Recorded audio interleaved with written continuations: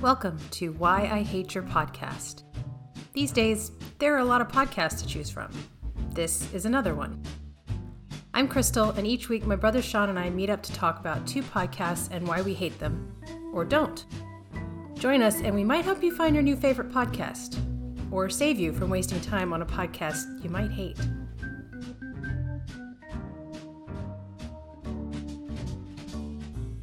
All right, so today we're going to be talking about a podcast series called Saving Apollo 13.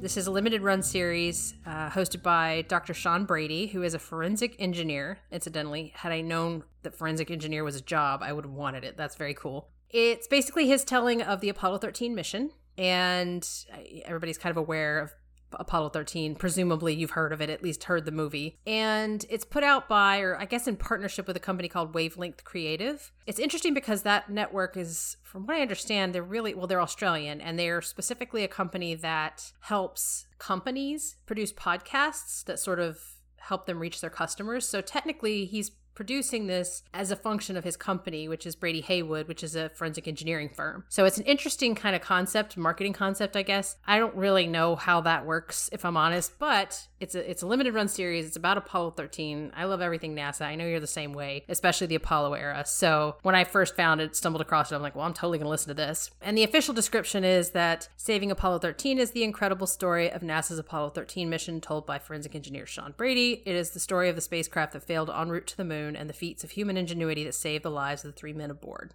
I listened to this a couple of years ago for the first time, and then I listened to it again when we were on a road trip, and I was trying to find a podcast my husband would be interested in listening to for that road trip, so we listened to it again at that point. You started listening to it for this podcast, for us to review it. How many episodes did you make it through? I got through 4 episodes. Okay. And with time constraints, obviously, because busy week and lots of podcasts to listen to. I am definitely going to finish it though, because like I said, it's a limited series of 6 episodes. Each episode's like an hour-ish long, so you don't have this like huge commitment.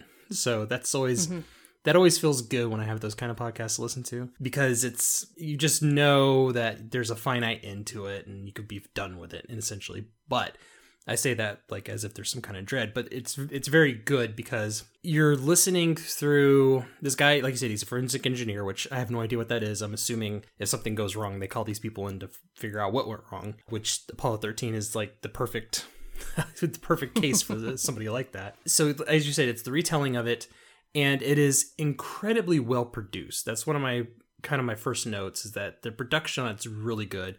His sound quality is good, and there's no generic intro to it. Each intro is kind of specific for that episode. There's I don't even remember if there's any ads. No, there aren't any ads. No, there's not. The only ad that's you can't really call it an ad, but at the end of each episode, he does mention, because he says this was made in partnership with Wavelength Creative, and then he gives a short little blurb about what Wavelength Creative can do to help companies connect, etc. It's like this 30, not even 30 seconds. It's probably 15 to 20 seconds, and it's the end of every episode, but that's it. There's no other ads. Right. And it kind of reminded me of like Park Predators, because they're sound effects, but it's kind of just more ambiance, and it's not really intrusive. Yes. He does cut in a lot of like the radio chatter as well, which is great, because that way you can get a lot of context, and sometimes he'll just say it instead of playing the audio, so it's kind of like a mix. Sometimes he'll just repeat the quote, or he'll actually have the actual direct radio communication playing as well. And again, like I said, the sound effects, it's all there for ambiance, and it's very muted in the background, nothing really major. Talking about the rocket or the limb kind of banging around, you might hear some thumping in the background or something. But it's done really well. It's not annoying. It's not intrusive. It definitely had that kind of that Park Predator vibe, which you had said that the ambient sound effects were really well handled. It's now over 2 days into the mission. Apollo 13 is about 200,000 miles from the Earth, with another 40,000 to go before it gets to the moon. Kranz's shift has been a quiet one, and it's coming to an end. Soon he'll take his white team off console, and they'll be replaced by flight director Glenn Lunny's black team. Kranz stands up and looks across the 4 rows of consoles in mission control. The front row of consoles look after where Apollo 13 is in space and where it's going, and contains the retro Fido and Guido. The second row keeps the men and the spacecraft functioning properly. There's the surgeon, the Capcom, the Ecom, the GNC, the Telmu, and control. Now, the Capcom or capsule communicator is the only person in the room that can speak to the crew, and they're always an astronaut. And on shift tonight is Jack Lousma.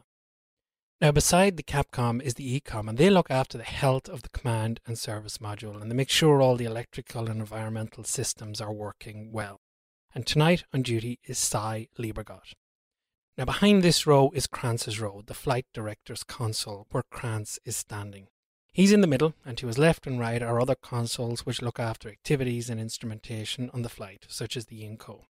And behind Kranz, in the fourth row, are reps from the Department of Defense and a few other people, with a key person being Chris Kraft, the Director of Flight Operations.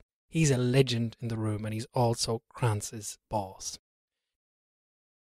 And then the TV broadcast begins. Okay, Jim, it's been a real good TV show. We think we ought to conclude it. 13, we've got one more item for you when you get a chance. We'd like it to stir up your cryo tanks. Okay, stand by.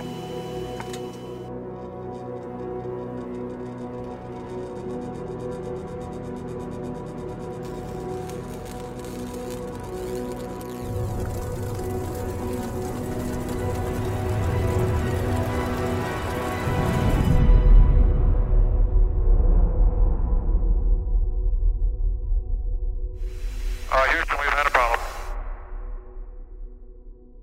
The production is extremely good. Does this guy have any other podcasts by chance? Like other series? I think he does. And I only found this out recently when I was researching for my show notes for this, because I looked him up at his company, which is Brady Haywood. And on their website, they have a section called podcasts. And this is one of them. So I think there are some more, which I'm interested in checking out. I don't know what they're about. But if they're in the same kind of vein where he's sort of analyzing and telling the story of something that went wrong, that would probably be really interesting. So I do have a note to check that out and see if there's more other podcasts to listen to from him, because I did appreciate the production value being very good. What I liked about the sounds and the sound design is, like you said, it is ambient. The ambient sound kind of flips between sometimes music, sometimes just sort of a background noise of maybe some chatter if it's supposed to be like at a party. You know, if it's a mission control, you might hear actual radio, not that he's highlighting for the story, but just real radio chatter from the mission, but sort of softened in the background so you can get a sense that there's conversations happening. But yeah, it's really well done. The only one I think where he stopped and let a sound effect play was when the actual, like when they were stirring the tanks and there was a sound of kind of the wires shorting and then kind of a distant explosion that was very muted. But yeah, it's really, really well produced and put together, which I did look into this company, Wavelength Creative. It does seem that their podcast hosting services or production services are more for companies, and they're obviously in Australia. I think they focus on Australian podcasts. But yeah, the sound design was a huge plus for me. And I think I really appreciated the cuts to the actual conversations back and forth between Capcom and the mission and the crew. Now, what I found interesting is where he said what the people were saying, where he's saying, like, instead of it playing the radio chatter, he'll say, oh, Cy said this to Gene Kranz, and then Gene Kranz responded with blah, blah, blah. You know, he'll just kind of read it. I suspect that he couldn't get his hands on the chatter, the radio chatter between the different stations. All of that's public record, but I think it's really hard to get because there's a project. I'm going to sidebar just a little bit here. There's a project that a particular, I think his name's Ben Feist. I could be getting that wrong. I'll have a link in the show notes for sure, but it's called Apollo in Real Time. And he first did it for Apollo 11, and now he's got Apollo 13, and I think Apollo 17, where he collected 100% of all of the audio from those missions, and he has it play out in real time. And there's all kinds of cool interactive tools. You can switch between which stations you're listening to. So if you want to listen to Gene Kranz's feed, you can listen to that. If you want to only listen to Capcom, you can listen to that. So highly recommend checking it out if you're kind of an Apollo era NASA nerd, because it is the most comprehensive collection. So, but my suspicion is, because when I first listened to this podcast, my main beef was, why does he play some of the radio? And then other times where it'd be interesting to hear, because they'll even describe how panicked somebody is or concerned. It'd be cool to actually hear that discussion. But I think that that chatter between the different stations at Mission Control was probably harder to get, and or not readily available, and or hadn't been remastered or anything. So without having to put a ton of money into it, I suspect that the stuff that he does play is what he could easily get his hands on in terms of quality audio. So I'm gonna not count that as a strike against it, because that was my only kind of real complaint when I first listened to it. Right. Was, okay, we'll play some more of the radio chatter, but I think he was just limited to what he had access to, is my guess. Yeah, there was one scene in particular, and I think it was before they did the burn to get the gravity system around the moon, where Lovell is not sure about his math. Mm-hmm. There's a conversation he has with, I think it was Hayes, where he said, he was just very like, I don't think this is going to work.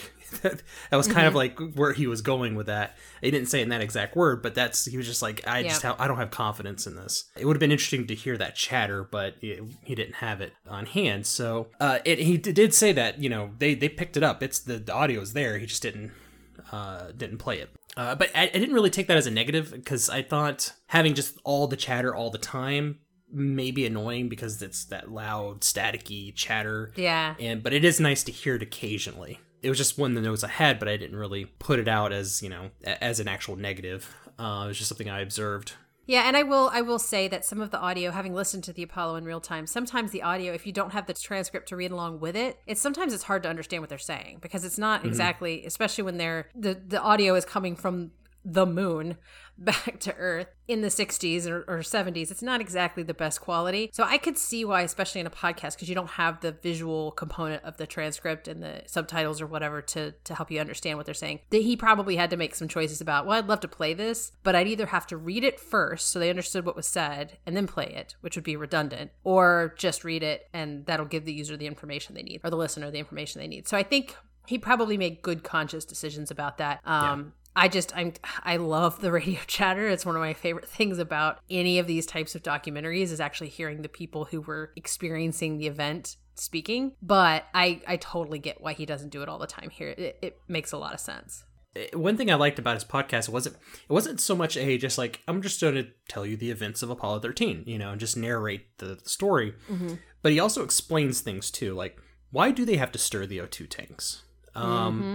What do they have to use water for? What are all the uses of water? Obviously for drinking, but blah, blah, blah, these other reasons. And he kind of goes into a lot of technical aspects of the LIM and the actual capsule. And he gets into some of the technical stuff, why it was designed the way it was designed, and what it actually does, which I really appreciate, because I find that super interesting, because we have these iPhones, which is a million times more powerful than the computer that was that landed us on the moon. Yes. So it's fascinating to me. It was like, I think we had mentioned in No Dumb Questions, at that Saturn V museum, where you can actually see the bits on the computer. Right. It was hand woven by seamstresses, these copper wires. So that was one of the things I really appreciated about it. It wasn't just more...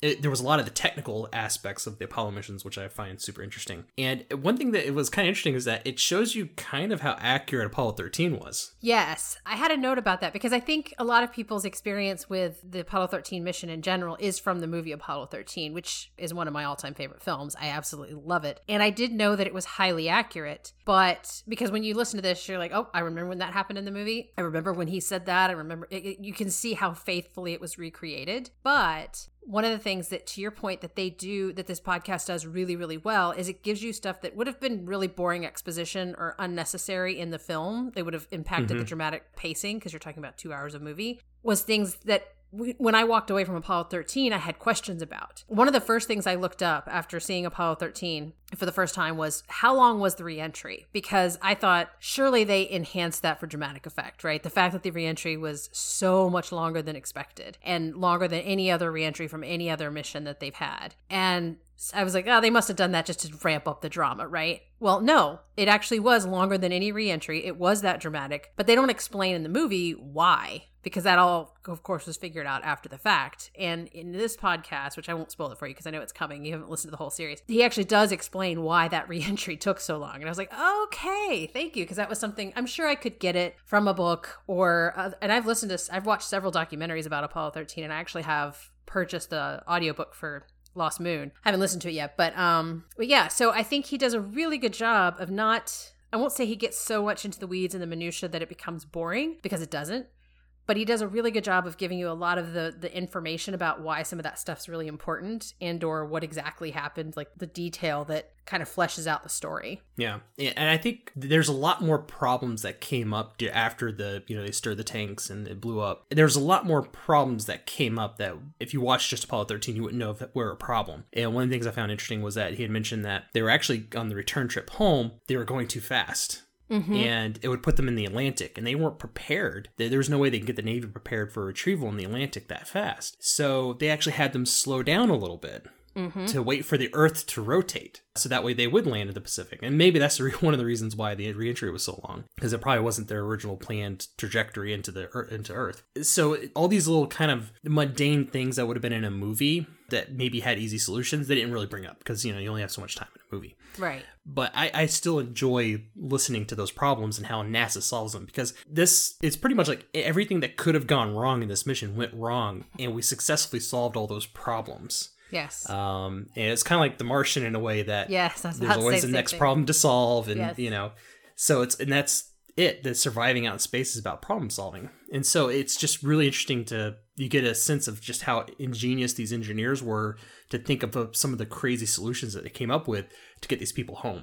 Well, and to give Ron Howard credit too, in terms of the film, they did include, they like kind of cherry picked the things that happened. Because to your point, there was many more that happened, many more things that went wrong, and they might have been minor. They did pick a few minor ones, like the fact that they would have to store all of their urine because the urine dumps would potentially push them off the trajectory. Right. So they did pick and choose a few, but they did a nice balance where it wasn't just burying you in all this information or making the movie 5 hours long. But the beauty of a podcast is it can be longer. You can get all that information. It can still be entertaining and riveting if you have a good storyteller. And I think this guy does have a really good delivery style. And I think he also did a really great job writing the script, because I think he had some assistance, obviously, from Wavelength Creative in terms of editing. But I thought that the historical context that he provided was really perfectly targeted. So when you go into the story of Apollo 13 or any Apollo mission, there's all this history leading up to how they got there. And you could do a whole series on just that, or mini series on that. So you have to be really picky and choosy about what you grab. And when I first listened to it, when he started talking about Apollo 1, I was thinking, okay, it is related, obviously, and it's important to the story of Apollo 13, but I was wondering why specifically he was choosing it. And then it became very clear the reason he chose it is because he wanted to talk about how Gene Kranz took the accountability both on himself and his team and said, this is all of our fault. Like, every single one of us is responsible for this fire and these 3 men's death. And the whole tough but competent thing and how we're going to handle this sort of thing going forward. That's important because that drives how they handled Apollo 13. That establishing that level of accountability, as well as that ability to problem solve and to be accountable and to be tough but competent no matter what you need to do. Famously, Gene Kranz, the way he ran that ship is the reason that a big part of the reason why Apollo 13 was a successful failure. So I think the things that he chose when he was talking about it, and the stuff about Lovell not being in the first astronaut class, like being rejected, like I didn't even know that. I didn't. I actually put that as a note. As like, I had no idea that he was going for the Mercury program. Yeah, exactly. So that was. I think he did a really nice job. He didn't spend too long, because I think that first episode is only 32 minutes, but it sets up exactly what you need. And I love that he started. This is just smart writing. He started with the event. Right? The very first thing you lead into is the Houston, we've had a problem. And he gives you that little snippet because you know that's what you're there for. If you know anything about Apollo 13, you know that. And then he cuts back and starts giving you the history leading up to the event. And he does it very succinctly, gets you what you need. I just really appreciate the pacing and the way he sort of laid out the narrative. It was really, really good. And for some reason, I kept having visions of Clint Howard talking during some of those episodes. Yes. Every time he mentions Cy Liebergott or Gene Kranz. I mean, Gene Kranz, I picture both the real Gene Kranz because I watched so many documentaries, and Ed Harris because he did such a phenomenal job. But yes, anytime he mentions Cy, I picture Clint Howard in my head. And I can hear him talking. This kind of reminded me a lot. There was a series on Discovery Channel. It was called When We Left Earth. Yes. And I want to say it was like 8 episodes or maybe 10. It was Gary Sinise did the narrating for it. Yep. And it's all interviews and it's all clips, of various stages of the Mercury, Gemini, Apollo, the Skylab, shuttle, ISS, all that stuff. It reminded me a lot of that because it's using all this historical stuff and it's using direct stuff from these people who were there. So if you enjoy this series, I definitely recommend looking for When We Left Earth, which It used to be on Netflix. It's not on Netflix anymore, so I don't know where you can get it. I guess maybe if you have Discovery Plus now or something, it might be on there. But if you ever see it, I would definitely check it out if you enjoy this podcast. Yeah, and I appreciate that reminder because I love that series and I haven't watched it in a long time, and I did just sign up for Discovery Plus, so I'm going to be going back and finding it because that was a fantastic series. I agree, for sure. Yeah. So I guess I could probably talk longer about this because I just love this topic, but I'd probably go off the podcast and talk about other stuff. So I will go ahead and say I think it's pretty obvious. I love this podcast. I do not hate it. I have listened to it 2.5 times now, and I keep it in my feed just because if I'm kind of out of things to listen to, which isn't really a problem anymore now that we're doing this podcast, but it was kind of a default one I could go back and listen to and enjoy. The one thing I didn't mention I'll call out is that just because this kind of thing will distract me, and in case anybody else has the same problems. So Dr. Sean Brady has a very interesting accent. I thought he was Irish. I'm pretty sure there is Irish there. I mean, his name is very Irish, but he lives in Australia. So it doesn't quite sound like a normal Irish accent. And it's not quite Australian. So I spent probably longer than I should have sitting there going, what accent is that? Let me try to figure it out. So just to save yourself that, if you are that kind of person who's like, oh, is he from South Africa? What is this? It's some sort of combination, I think, of Irish and Australian accents. So I'll save you the frustration if that sort of thing kind of hangs you up as you try to figure it out.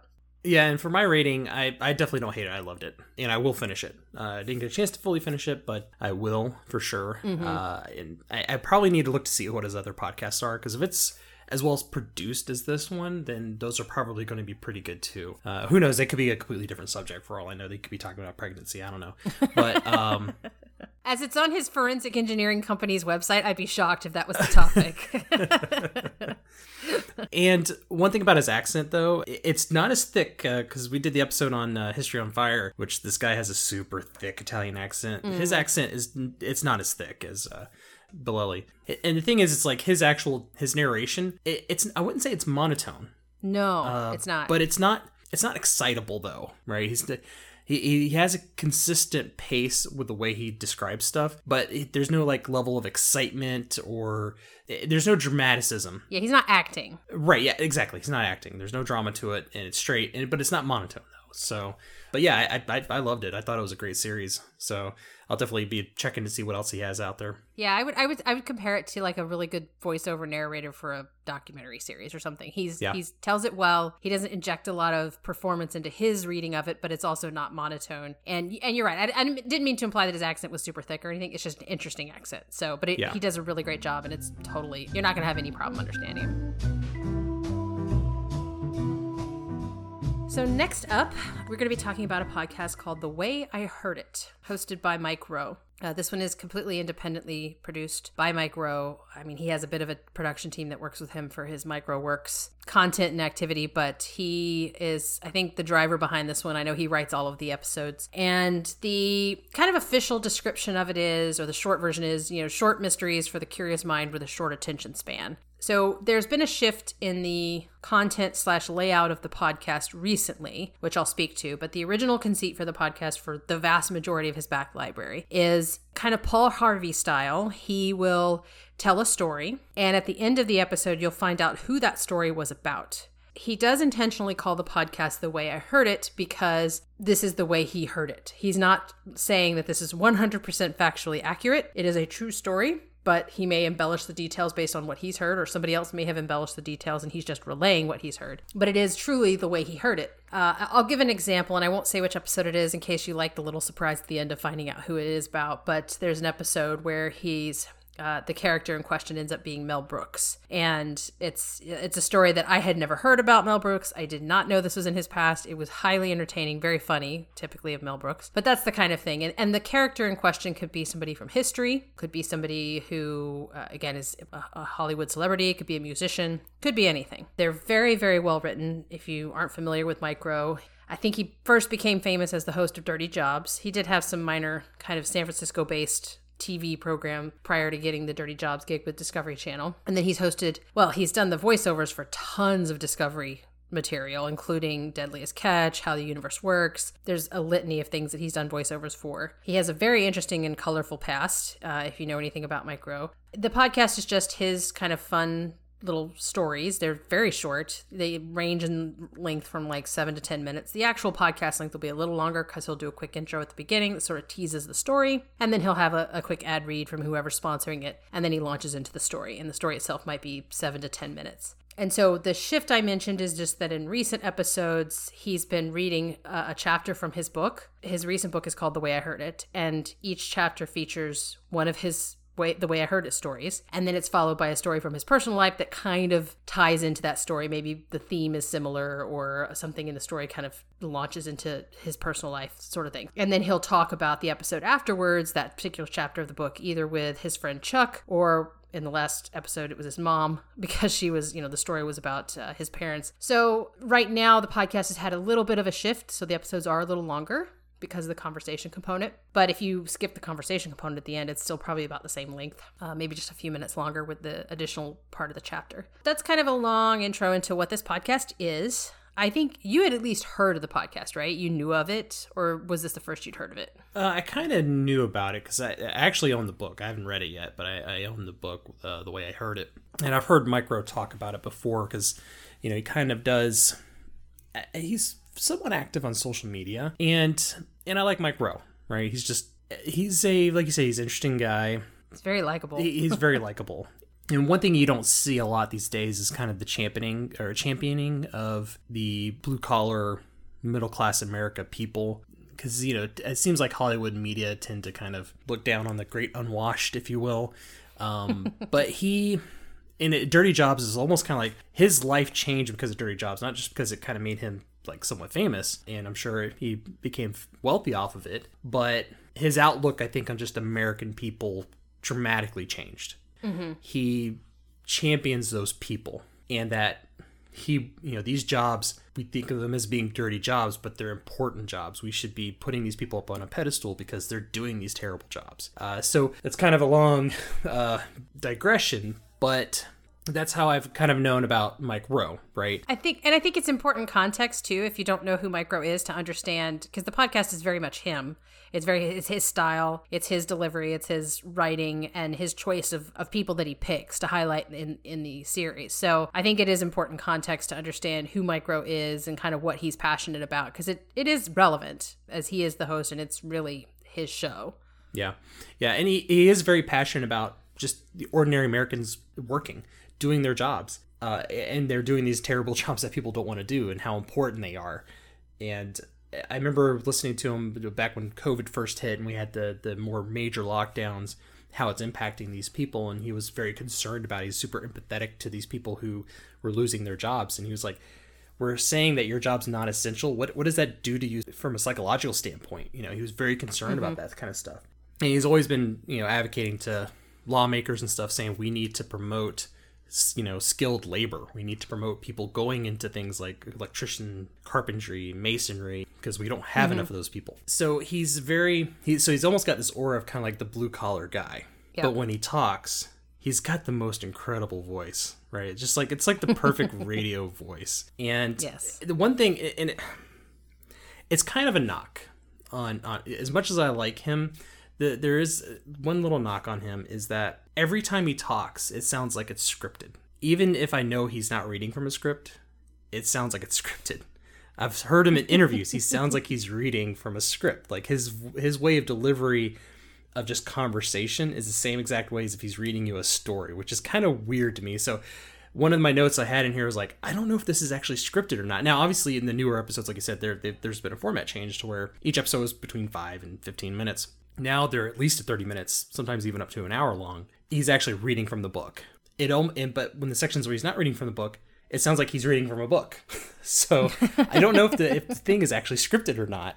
So, okay, I will tell you the episodes are the content of the stories are all written, and they're written by him. Okay. Which is why when he published the book, he was like, well, I've already written all these stories. I'll just put them in a book and then add some additional stories from my life. So he does write all of these, and he's said that many a times in his other kind of social media posts, and even in a few of the episodes in his intros, he'll be like, yeah, when I sit down to write these, sometimes I think about what, so he And he had done, for a little while, he did a little segment after each episode called The Way I Talk About the Way I Heard It. It kind of gets into the inspiration for the story, how he found out about it, why he wrote it, etc. So they are written. But I think what you're talking about is a side effect of a couple of things. First of all, he's very well educated, and he's just naturally well spoken. Like you said, when he's in an interview, he comes off completely he's very, very good on camera. He's very good. He just has a natural speaking cadence. This may come from years and years and decades of voiceover work. The guy's been a voiceover artist for the vast majority of his career. So I think he's probably sort of self-consciously or unconsciously trained himself to speak in a certain cadence when there's something recording as a result of that. So I think that's probably part of it. But even when he's just joking around or talking to his mom or talking to Chuck, just everything he says is, I wouldn't say it sounds written, because I think I've heard him enough in casual other media that I know that's just how he talks, but he's just incredibly well spoken. I just wanted to say that you portrayed your parents in a light that wasn't altogether accurate, although it was based on fact, but you did prevaricate just a little bit. Look, but the broad strokes are true. Dad was incredibly parsimonious, and you both were very inventive. I mean, you did engender in me a certain pity for the well-off. You really did, whether you meant to or not, and I thought that was kind of ingenious. And and he's very witty. He's incredibly funny and very quick with puns. So I think that's just a natural component of him being really well-spoken. Yeah. And to touch on his humor, super dry. Yes. Although he loves double entendres. He did it when he was in Dirty Jobs. It was constant. Yeah. And he would slip them in, and you know that many of those got past the editors without even them realizing what he was saying. Because I'm sure if they knew what he was saying in some cases, they would have been like, we have to cut that out. That's not family friendly. But he is so good at it that he could do it without it being caught by anybody. So I know it got him into some trouble when he was on QVC when he was really young. He wasn't quite as slick as slipping them in there. So he got a little bit of trouble with that. But yeah, he has a really great sense of humor. And I think it comes through in his storytelling as well. It's one of the reasons the podcast is really good. And unlike with History on Fire, which that guy has a very dry sense of humor as well, Micro is much better at delivering it. And to the point where you don't know it's a joke, it's just wit. And so that is one thing about Micro that I love, is that he is, like you said, he's very witty, very funny, but it's that very kind of dry sense of humor. Even the double entendre is very dry. And that's part of the reason why he got past the editors, because it's just how dry it is.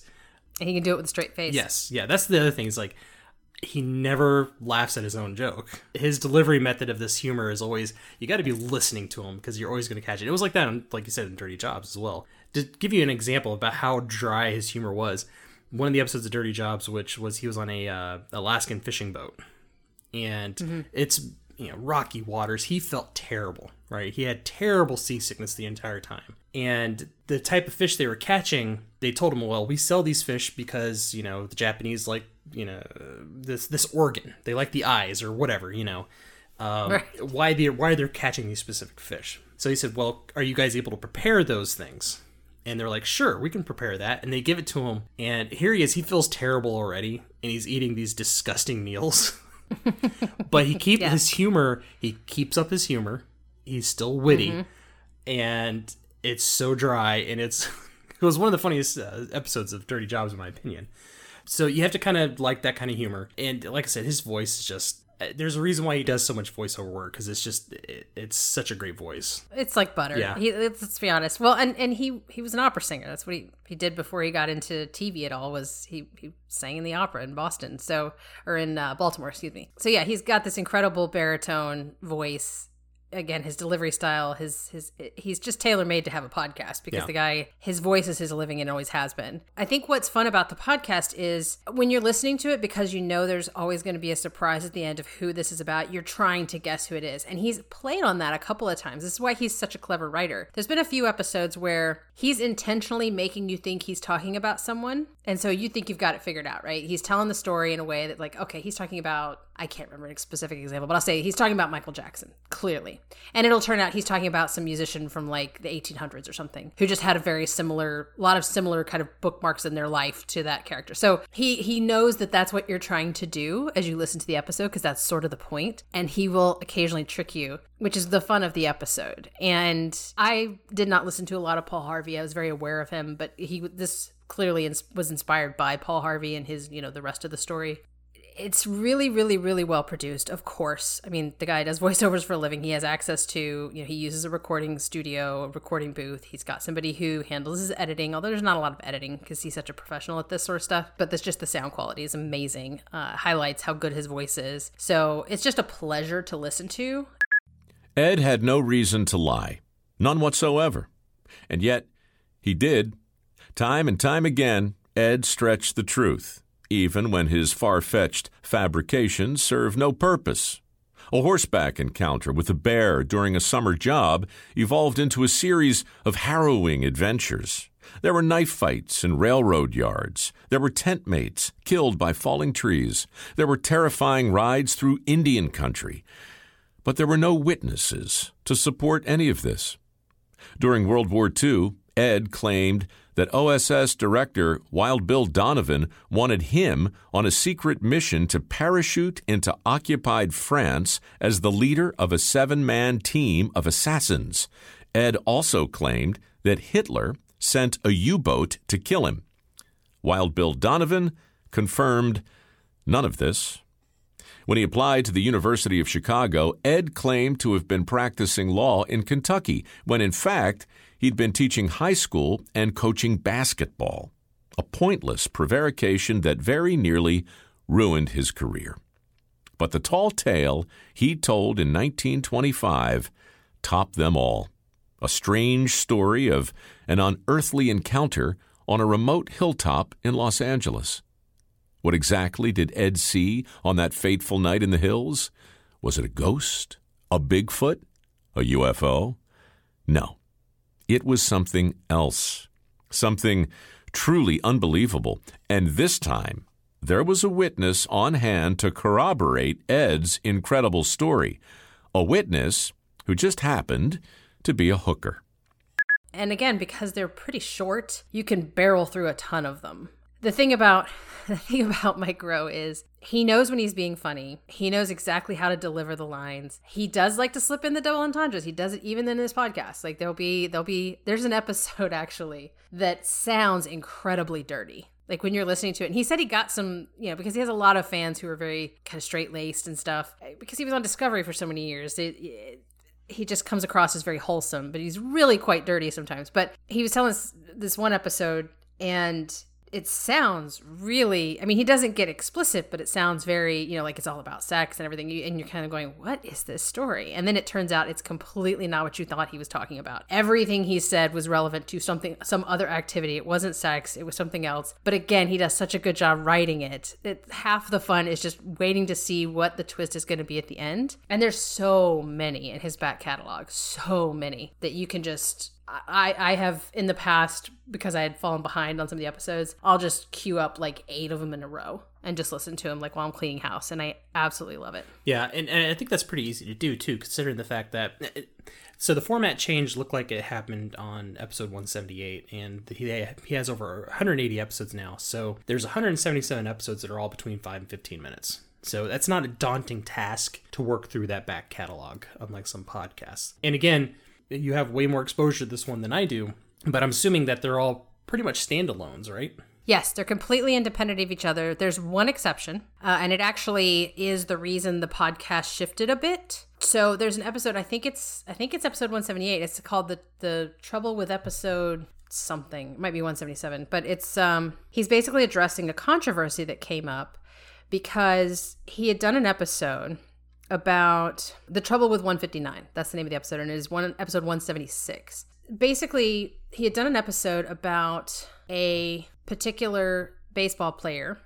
I think the episode was actually about the beginning of the use of the high five, but it involved a player who was gay, and he made a comment, or he said that this coach had referred to him as a slur, a bad word. Long story short, the son of the coach in question actually reached out to Micro and said, there is no way that's true.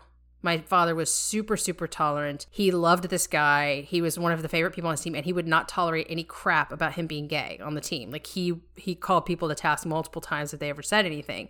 He said, there's no way my father ever used that slur when referring to him. And so Mike was like, look, the show is called The Way I Heard It. This is the way I heard this story. I'm not saying that it's 100% accurate. I never have. But he wanted to be fair and say, look, this challenge has come up. His son says, this would never have happened. So I don't know if the information I got, which he sourced, he explained where he got this information was from an article or something. And so that episode kind of deals with the fallout from that and his concern about whether or not he should even continue with this podcast, because he doesn't want to misrepresent something in a negative way that potentially, because the way he heard it may not be true. He has an out, but he doesn't necessarily also want to be the guy who's spreading misinformation, so to speak. So he kind of had a bit of a struggle morally with how to move forward with the podcast after that. And I think he got a lot of feedback of, please don't stop the podcast. We all love it among his fans. So he shifted and decided to temporarily kind of take this different route where he's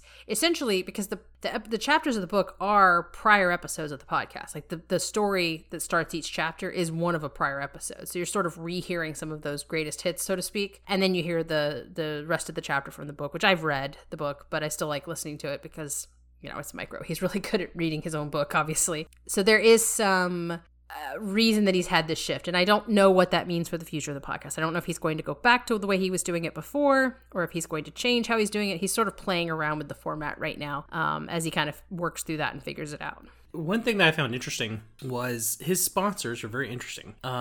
Yes. It's not, because typically you see it on both YouTube and on, especially mostly with self-read ads, right? So Micro has self-read ads. So that means a company came to him saying, hey, we want you to sponsor our product. Mm-hmm. And there's usually always the same kind of products that get, schlepped around by podcasters and YouTubers. Things like, Bombas socks or Audible or Blue Apron, all these kind of things. And HelloFresh, yeah. And so they're all kind of shared. But Micro has like big corporate sponsors. Which, yes, I mean, and granted, yes, like in iHeart, you're going to get like a Geico ad or a Lexus ad or something like that, but it's just a commercial. But this is like Micro getting a, and I'm assuming the way iHeart works is that like Geico will just say, I want to buy ad space, and then iHeart determines where to plug that in. Right. Whereas this means SunTrust Bank came to Micro saying, hey, we want a spot on your podcast. I found that just very interesting. I don't know why, because after listening to so many podcasts and hearing so many ads, I was like, oh, that's actually a big corporate sponsor. Yeah, he's been sponsored by NetSuite by Oracle, which is a massive, massive software company. He's had some kind of HR software. I think it was PeopleSoft or something. I don't remember. It was some huge company. A lot of people who target corporate clients. Mm-hmm.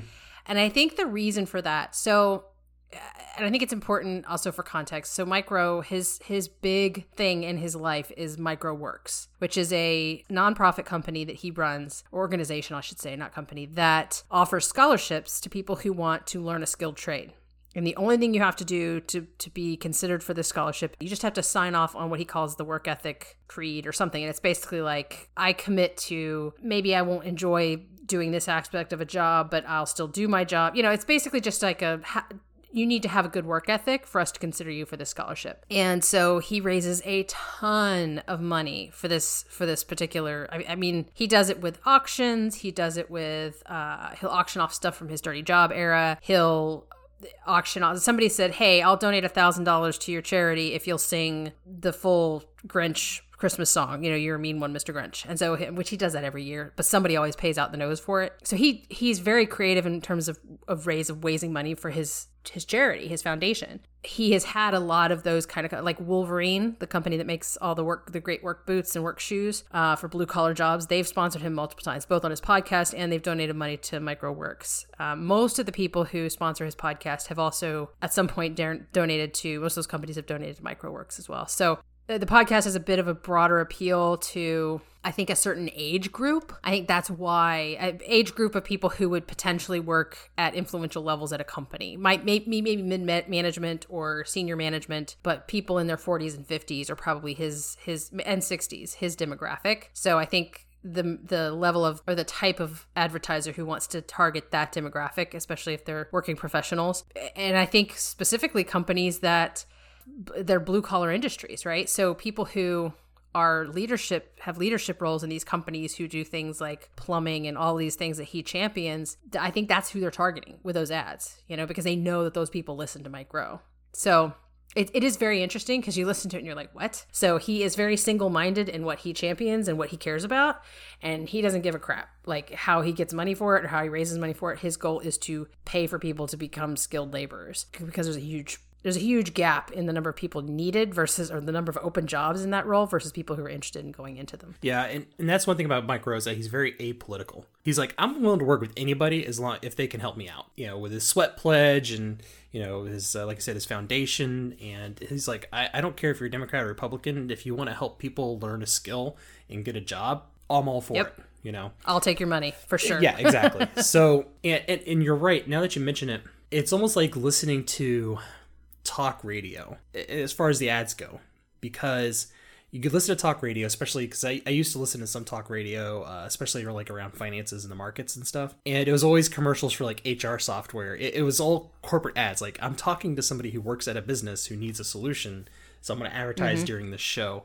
And so yeah, it definitely feels that way. So that's interesting that these companies feel that that's kind of the demographic. And I guess maybe it's the follow-up from, or people following Mike Rowe after Dirty Jobs, because if anything, these companies, they probably fought to get on Dirty Jobs because it's good for their business, essentially. And there was actually an episode of Dirty Jobs that was interesting, which was one guy who owned the company, he was not happy being on the show. Like, he was very annoyed by it. And I remember Mike being like, I don't understand this. Why you're just so annoyed by this? But because if anything, it's a net gain for those companies. But again, I think these people need these kind of skilled labor that Mike Rowe, is fighting for. And and I guess maybe that's the reason why these people just naturally would want to listen and follow Mike Rowe. I mean, and that's the thing, is like the way I heard it, it's not Dirty Jobs, right? He's not talking about skilled labor issues in America, and he's not talking about all this stuff. Like I said, it's just choose an interesting story about somebody and you try to guess who it is. But it's just interesting kind of like getting that context around him and what his audience is and just who he is. And I think the demographic is driven by who he is and his fans and his following versus the subject of his podcast. Now, his fans also happen to like the subject of his podcast, but the only way you're going to know about this podcast probably, I mean, it is very, very highly rated in terms of its ranking on Apple Podcasts or whatever. He was sitting at number 1 for quite a while, but that's because he has this huge army of followers who like whatever he produces. The ads are not, it's one of the rare occasions where the ads are not driven by the content itself. It's driven by, and the demographic is driven by the person who's hosting it. I think it makes sense in that context. But yeah, if you listen to the podcast purely just on what it is, you'd be wondering why the heck ZipRecruiter has sponsored multiple months of this podcast. Although that is one that does a lot of podcast sponsorship, ZipRecruiter does. And sometimes it's on podcasts where I'm like, I don't understand this. Why does this podcast, why is it sponsored by ZipRecruiter? That makes zero sense. But in this case, it makes sense, I think, based on Mike Rowe's following specifically. So I think it's fair to say it's a wide audience that would appreciate this podcast. If you like Mike Rowe, you're probably already aware and you probably already listened to it. But if you like Mike Rowe and you haven't heard the podcast, definitely check it out. You're probably going to enjoy it. But if you don't know anything about Mike Rowe and you're like, who the heck are they talking about? Or you vaguely know of the Dirty Jobs guy, you might just like it. If you love Paul Harvey, you will certainly like this podcast because it's very, very kind of similar vein in terms of the storytelling. But I guess my rating is obvious. I don't hate this podcast. I love it. I'm the one who suggested it. I wanted to cover it on the podcast because I think it's really, really good and entertaining. But I'm going to guess it sounds like you pretty much liked it too. Yeah, I don't hate it. And to be honest, I think I don't know if I'm a huge fan of the format change. I think I like the smaller dose episodes. It's not enough to make me say I hate it. I mean, obviously not, but I mean, I still love it, but I do prefer the previous format. Yeah, and I think I like this format because I like the extra content of him chatting with Chuck or this is like a nice, for me, these episodes are like a nice addendum to the book. So like you've read the book, you get to hear the chapter again read by Mike Rowe, which is of course lovely. But then you also get to hear his thoughts on the story about his personal life. And anytime he calls his mom and records it, it's entertaining because his mom is also equally hilarious. So I do like these episodes, but in the context of the podcast, I prefer the podcast to be what it was. I'm glad he's releasing this, but I feel like it could have been a separate thing that was like an addendum to the book or an add-on or additional media around the book. I don't know what that would have looked like per se, but I like it. It's just, I think I like the podcast to be what the podcast was, and then I also like this other thing that he's doing right now because I still find it entertaining. But yeah, I think even if you're not like crazy about the current format, there's a whole lot of the back catalog you can go listen to. Yeah. No, I agree with that. And one point is that I have to mention Joe Rogan. So I don't know if Mike Rowe's been on Joe Rogan. To be honest, I've only seen Mike Rowe on other people's programs to be interviewed, not just have long form conversations. So yeah, it's a good question. I don't know if he's been on Rogan. He's been on a lot of stuff. I mean, he like I said, he cares not who wants to talk to him. If it's going to get his Scholarship Foundation some attention, he will do it. He'll do interviews with any magazine. He's been on CNN, he's been on NBC, he's been on MSNBC, he's been on Today Show, he's been on Fox News, he's been on every news program you can imagine, again, to talk about his... And sometimes they'll take an angle of, what do you think about this news story? And he's literally there just to give a short little answer and then segue it somehow, and he's very good at it, into talking about his Scholarship Foundation, because that's why he's there. Yeah. So he's really agnostic about that. I would not be surprised. Now I want to look it up and see if he was on Joe Rogan, because it feels like the kind of thing he would excel at. Well, I don't know, because I've heard him on Ben Shapiro, his Sunday special or whatever. I listened to that because I was like, I noticed that Mike Rowe's on there. I was like, Mike Rowe's on Shapiro. That's interesting, because normally he's very apolitical. And so I was like, well, I got to listen to this then, because Ben Shapiro is... That's another podcast. Hyper political. But, and again, it was more of an interview as opposed to a discussion. And I'm like, dang it, I would like to hear just this long form discussion that isn't him, trying to get Mike Rowe's works and stuff, just talking with somebody. And I know Joe Rogan would be, he does an interview, right? He always says that he's just doing a conversation, which I don't think Mike Rowe has ever done that kind of thing before.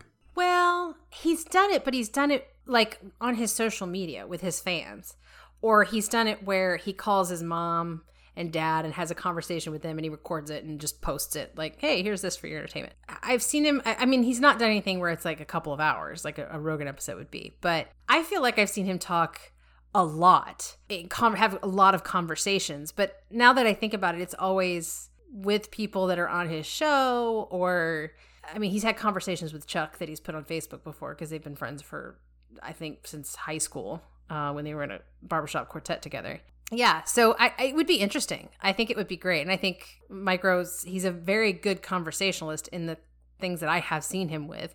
But I don't think I've seen anything that's that long form. I will grant that. I've seen him talking, like if you watch Dirty Jobs, one of the reasons the show was so great is he draws out these people and talks to them about why they do what they do. And he's an excellent conversationalist. So I think he'd be good at something like that. But it's kind of odd that he hasn't done it. Because like I said, he'll hawk his thing wherever he can, his foundation. So if the opportunity arose, I'm sure he would jump at it.